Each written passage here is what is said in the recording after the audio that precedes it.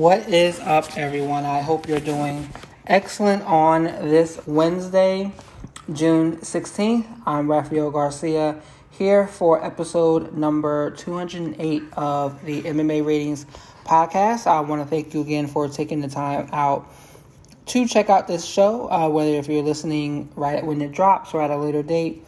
As always, thank you for taking the time in doing so. Today, I am alone again because of my work schedules being a little wonky right now.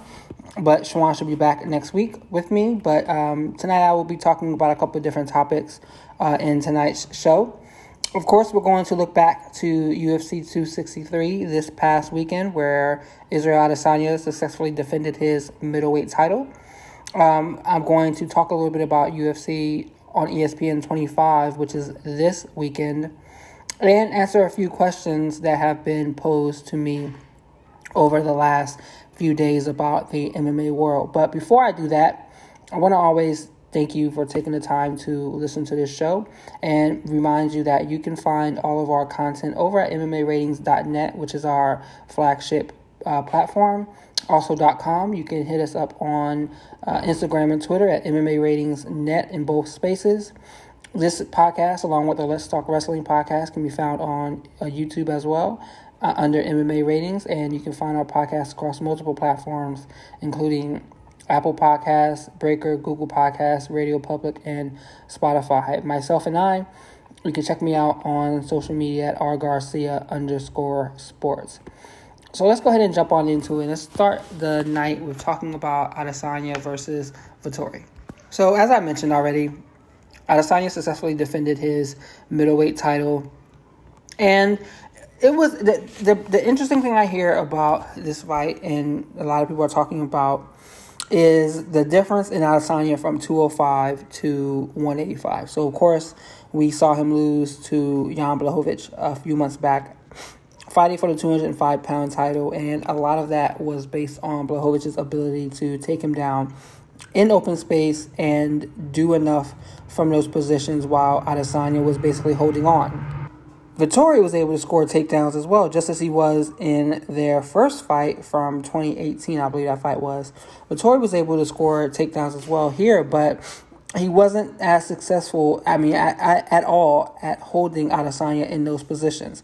Adesanya was able to get reversals, get back to his feet as necessary, or even hold him down to a spot where he wasn't taking a lot of damage. And that was really the key to his development as a fighter, and that's what everyone wanted to see. Is he going to be able to do more off of his back, or will he just be stuck there like he was with Blachowicz? That would have really changed the outcome of this fight, and we see that he is a much better grappler at 185 as opposed to 205. And I know that it's 20 pounds between the two weight classes, and individuals may not look at that as a big gap that would really impact your ability to grapple and wrestle, but that is a huge chasm, especially when we look at the fact that Adesanya wasn't that big at 205. So having someone on top of you, being able to drain you with their ability to stay on top of you, that is very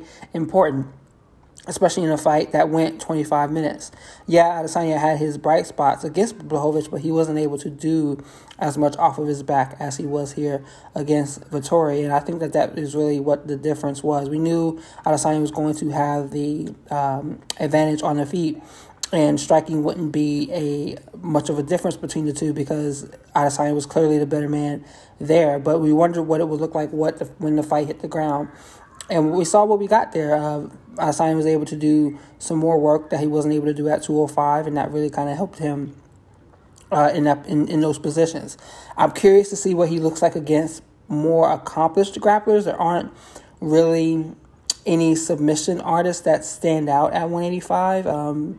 Sitting here thinking right now, I can't think of any guys that they don't have, like a Damian Maia, Gunnar Nelson, or a Ryan Hall, Kron Gracie over at 185. Maybe Jack Hermanson, if anybody, or is he at 205? Not quite sure there, but they don't have a lot of guys at that weight class that can pull guard like Paul Craig did earlier in the night and work off their back. So it'll be interesting to see how much Adesanya grows in that position and what he adds to his game as a grappler to become a more complete fighter.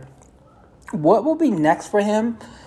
I'm not sure because, Dana White's claiming that Robert Whittaker doesn't want that fight. And anytime what Dana White says that about a fighter, he's basically letting us know that the fighter is asking for their actual worth and pay, and they won't take pennies to take a contest. So that that there's that.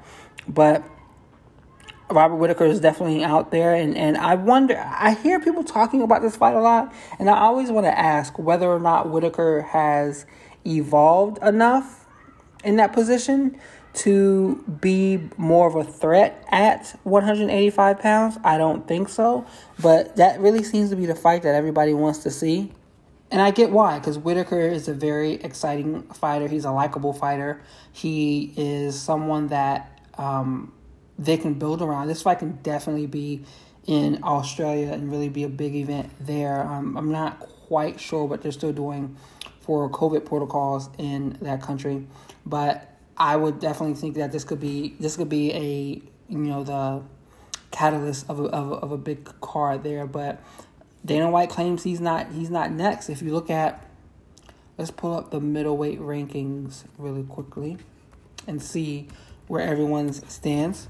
So at 185, Whittaker's ranked number 1, Paulo Costa's number 2, Jared Cannonier's 3. I think he has a fight coming up. Vettori's 4, Derek Brunson's 5. So yeah, Jack Hermansson's 6. So we know Costa's not getting that fight, especially not with him going after or asking for more pay, as Dana White has so pleasantly called him out publicly. Whittaker's there. I could see them going with Jared Cannonier. I don't think he has a fight coming up. I'm checking right now. Let me see. Cannonier. Let's see. Let me see if he has a fight coming up.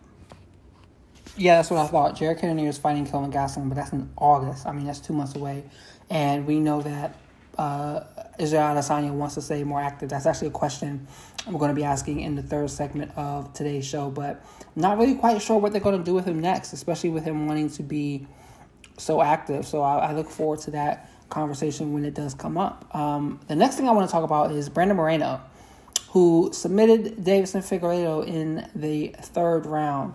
And this was an surprising, I don't want to say surprising as in it was a massive upset, but this usually doesn't happen in these types of rematches in mixed martial arts. When quick rematches occur, the person who won the first one usually wins the second if the fights are very close together.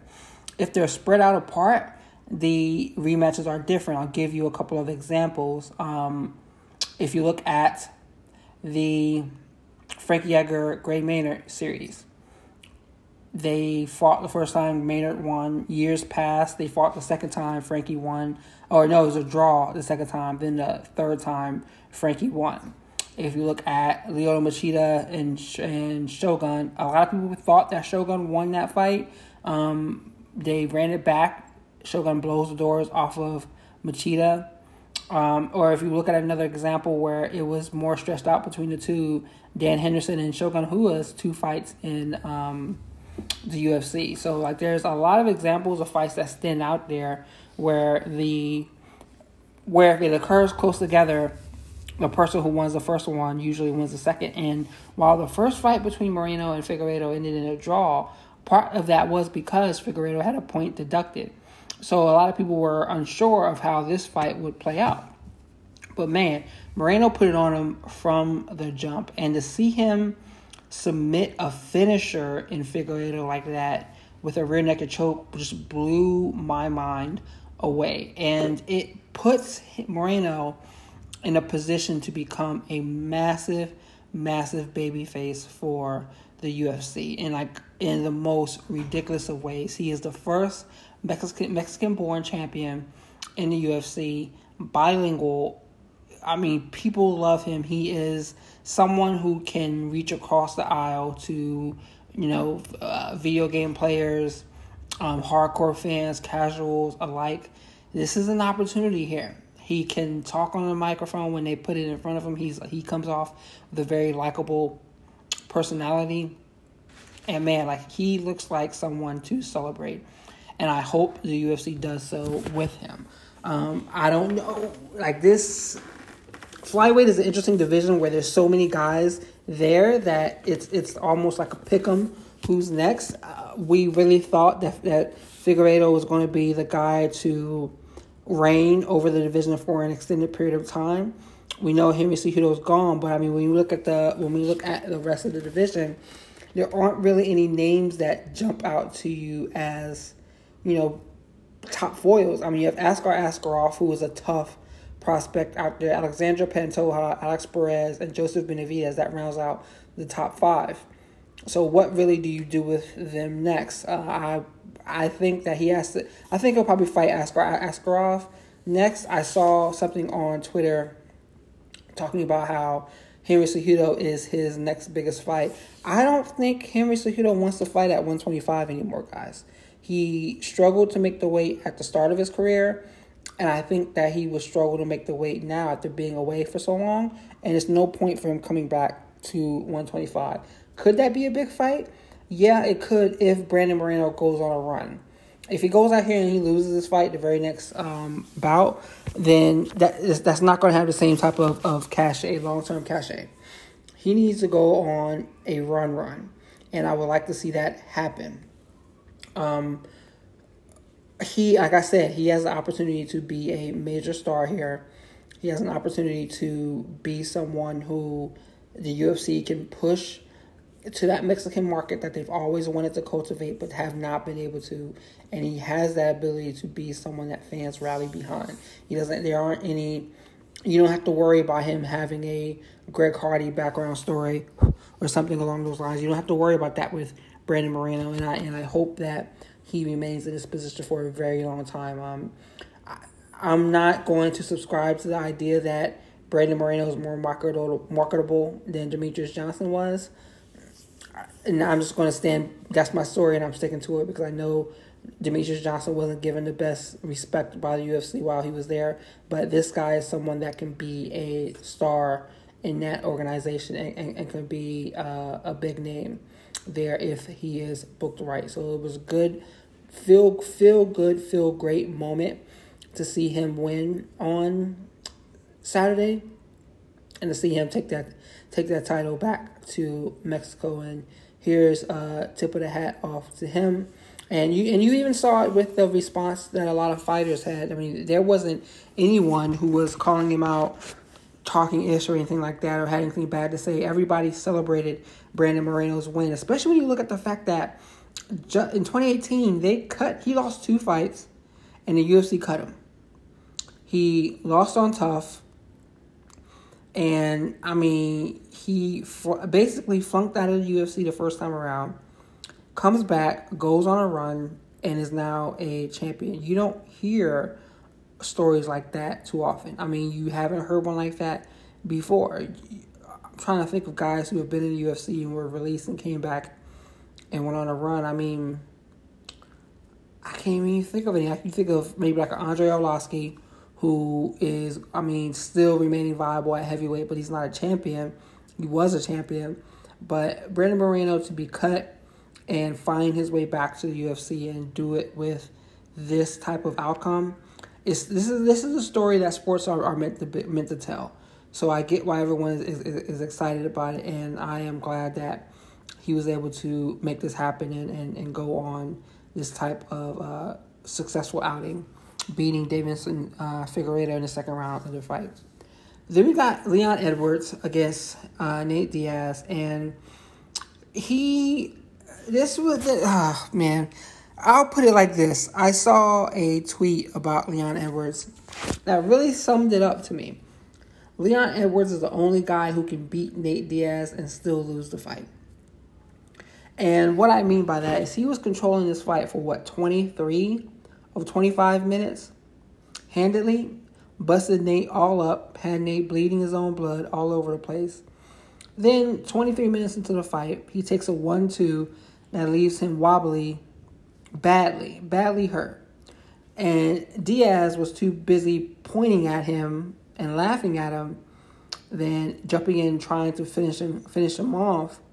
And Edwards was able to recover, and he went on to win 49-46 across all 3 cards. But everyone's talking about Nate. Everyone's talking about what's next for Nate Diaz, how he looked so good in his fight, etc., etc. And no one cares about Leon Edwards. And that is indicative of his UFC run. The man goes out there and wins, and he cannot further himself in any way, shape, or form. He's won 9 straight since losing to Kamaru Usman, and the guy is no closer to a title shot than anybody else right now. Dana said that Colby Covington is still the number 1 contender. And fine, I get it. You can sell that fight more, but Edwards is on a 9-fight win streak, and no one wants to fight him. Let me confirm that before I keep saying 9, and I'm actually be wrong here. Let me confirm that real quick. So he has won, 9 fights. And he had that no contest with Bilal Muhammad in there back in March. It's so sad that this guy cannot break through. And I get it.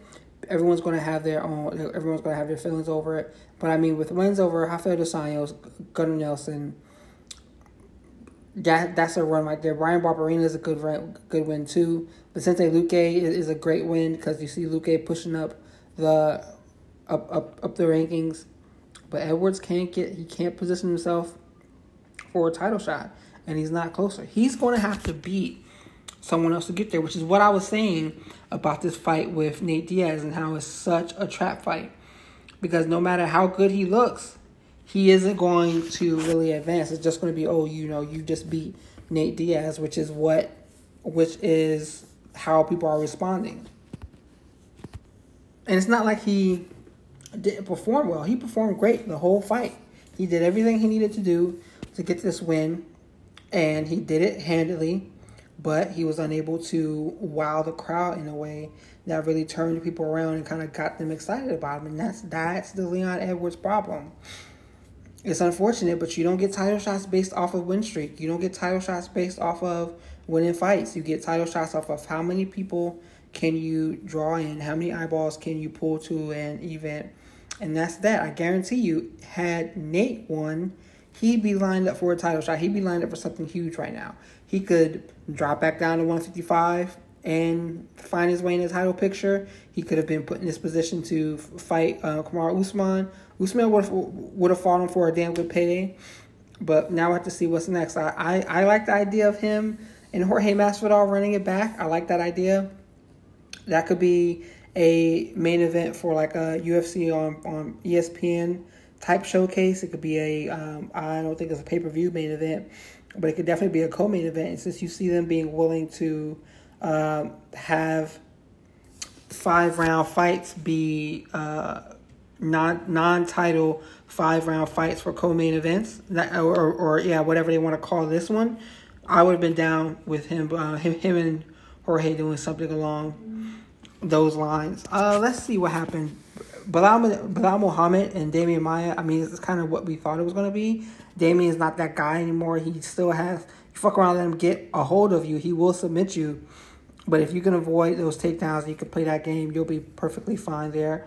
Paul Craig hit a submission on Jamal Hill that was absolute gruesome. It was something like out of a horror movie. And me being someone, I like arm attacks in jiu-jitsu because people think that their arms are a little bit more flexible than they realize. And the next thing they know that shit's just laying there beside their shoulder or their waist. That's kind of what happened to Jamal Hill here. Dude's arm was toast. And that's Paul Craig's jiu-jitsu. I think it looked good.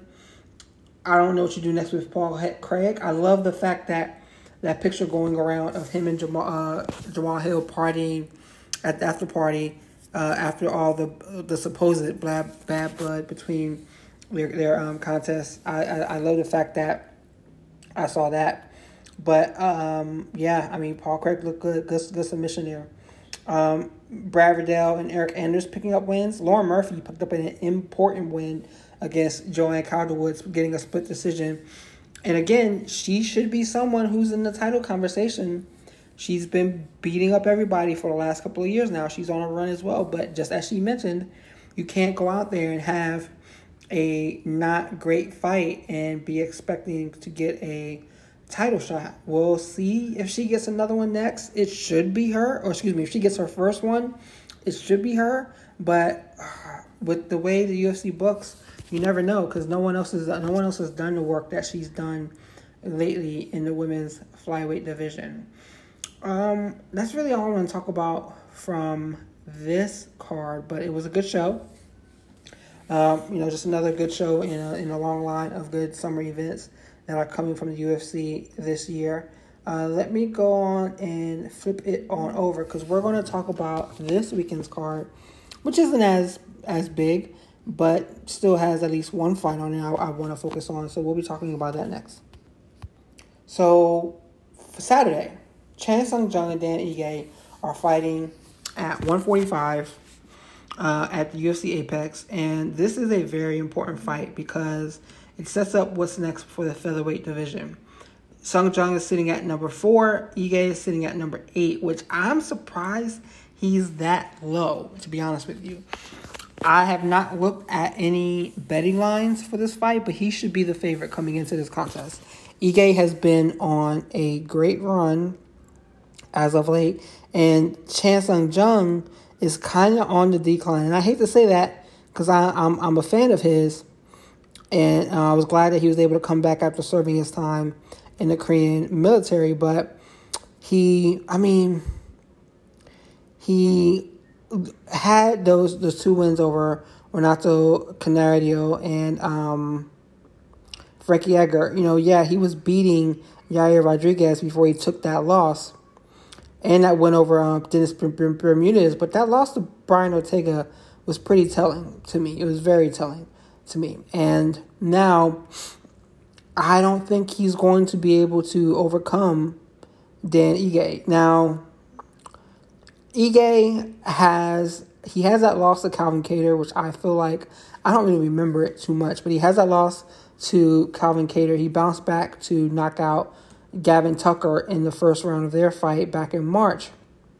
So I feel like he's slotted to be a next up-and-coming contender, but he has to get by Chan Sung Jung. And I think that this fight is a perfect way to mix the idea of I don't want to say new prospect versus a aging out fighter, because Zombie's 34. He just turned 34.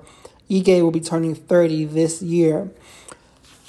I like Ige in this fight. I really like him to potentially stop Jung. And I know that says a lot because Jung doesn't get stopped. That's his damn nickname, the Korean Zombie. He just keeps coming. But I do not think he being Chan Sung Jung is the same guy that we thought he was. We're seeing fighters that are succumbing to these wars that they've been having throughout their career. And just from my point of view, Chan Sung Jung is one of those guys who has just been in one too many wars. And I think that we're about to start seeing the doors fly off starting on Saturday. I'm liking Dan Ige to put the pause on him and to pick up a win there. So from that, let's look at what else is on this card. There isn't a lot. This is one of those cards that I feel like is going to be sneaky good, but there aren't a lot of names that would immediately make people stop and want to watch. Matt Brown today was talking about his fight with Diego Lima, and he says it's going to be pure carnage and violence, and I'm always here for that. Tim Means is another guy that just brings pure violence to all of his fight. He's fighting Danny Roberts, so that should be a good one as well too. Alexei Oleinik is back, and I'm not sure. I don't know too much about his opponent, Sergey Spivak. That name, I've seen that name on UFC cards before, but I'm not too much sure of him. Verena Jandiroba is back, and I'm looking forward to seeing her. She had that back and forth fight with Mackenzie Dern after submitting what's the woman's name, Felice Herrig, in her UFC debut on short notice, and she's 16-2. I don't think she's one that people should be overlooking. She had that tough fight with Mackenzie Dern, I get it, but Jandiroba should not be overlooked in any way, shape, or form. She's fighting Kanako Murata, who's 12-1. That's a sneaky good pairing there. And I think that there's a lot of opportunity to see some good things there. What else? That's really it for this card. I'm not excuse me, I can't talk today. I'm not quite sure with how it's really going to play out. I will be in Miami this weekend. You can't see me, but if you could, I'm raising my eyebrows here, but I cannot wait for that. So I will not be watching. However, there are reasons to watch this weekend, and it should be a good show. There's a lot of boxing on this weekend as well too. Let me pull that up because I was looking at some of the numbers. But let's see. Lomachenko's fighting this weekend. Well, no, he's fighting on the 26th. In June, who else is fighting today? Inoue is fighting on Saturday. Who else? He's fighting in Las Vegas on ESPN. Jamal Charlo is fighting on Saturday as well. He's fighting in Houston on Showtime for a middleweight title. Julio Cesar Chavez Jr. and Sr. are both fighting. And this is hilarious because Julio Cesar Chavez Jr. is fighting Anderson Silva. That Anderson Silva, former UFC champion Anderson Silva, in a 10-round cruiserweight fight. And then Julio Cesar Chavez Sr. is fighting Hector Camacho Jr. in a 6-round middleweight exhibition, which should be pretty cool there. That is in Mexico. I'm sure we're going to see some shenanigans that are going to go down. So that is something that could catch the eye of some mixed martial arts fans. And I know Shawan is going to want to be back to talk about those on next week. Oh, man, Anderson Silva's boxing. I can't even believe that, but I'm glad he was able to get out of his UFC contract and get to do some other opportunities to allow him to make some money without Dana White getting his paws on the funds. So I wanted to turn it over now. We're going to answer a couple questions. And I saw two intriguing questions that came up to me. The first one is about Israel Adesanya. They both kind of involve Israel Adesanya. The first one is whether or not he lost anything by going up to 205, if it knocked some of the luster off of him, some of the shine and some of the interest in seeing him lose to Jan Blachowicz. And I don't think that that's the case. The thing about, and the reason why I feel that way is if you look at how Adesanya answered that question after he lost, he answered it in a way that made it clear that he wanted to test his mettle. And yes, he was knocked down, but he wasn't knocked out. And what I mean by that, it's those metaphorical ways of talking about fighting. You see it, I often joke about it when you see it in jiu-jitsu competitions where people are like, I didn't lose, I learned, or whatever, et cetera, et cetera. No, you lost. Adesanya is looking at this he looked at it during the post-fight press conference as saying that he may have been defeated, but he's still chasing after greatness. And when you chase after greatness, you're going to slip and fall and fail more often than not, which is important because that's the reason why a lot of people don't even try. And seeing him go up to 205, seeing him losing at 205, it doesn't diminish his view as one of the not all-time greats, so one of the pound-for-pound greats. He's currently sitting at number 3 according to the UFC rankings in pound-for-pound, and I could see that behind Jon Jones and Kamaru Usman. I think that's going to change soon because it's going to be a while before we see Jon Jones in the cage again. But I don't think he lost any of his shine by going up to 205 and facing a defeat there. Will he ever be champion at 205 pounds? I don't know. We don't know. That's still a question that should be raised, a question that we should watch and monitor, because I know he's going to make a move back up there at some point in time. And he'll be a threat, especially as he continues to get stronger. If he continues to get better on the floor, as he showed against Vettori, he's going to look like someone. He may look entirely different the next time we see him at 205 pounds. And I think that is something that stands out to everyone as to why that loss didn't necessarily damage him in a way that's unrepairable. Had he went up and got knocked out in 10 seconds or something like that, we'd be having a different conversation. But that is not what occurred. I mean, he still was able to take some rounds. He still had some strong moments in that fight. So let's give this guy some time. Let's see what he looks like in the next couple of years, and if he makes that move back up, how he performs then compared to now. The other question I was posed also includes Adesanya, and this one was pretty interesting to me because it talks about who had the most dominant run or the more dominant run as a champion, Israel Adesanya or Ronda Rousey. And at first jump, you want to say Adesanya just because he's still doing it. But if you look back at what Rousey did during her time, she had more title defenses in less time. There was a point, there's like a 2-year span where she was basically fighting every 2 months. And Adesanya wants to stay active. You hear that all the time during his press releases or his conversations with the press.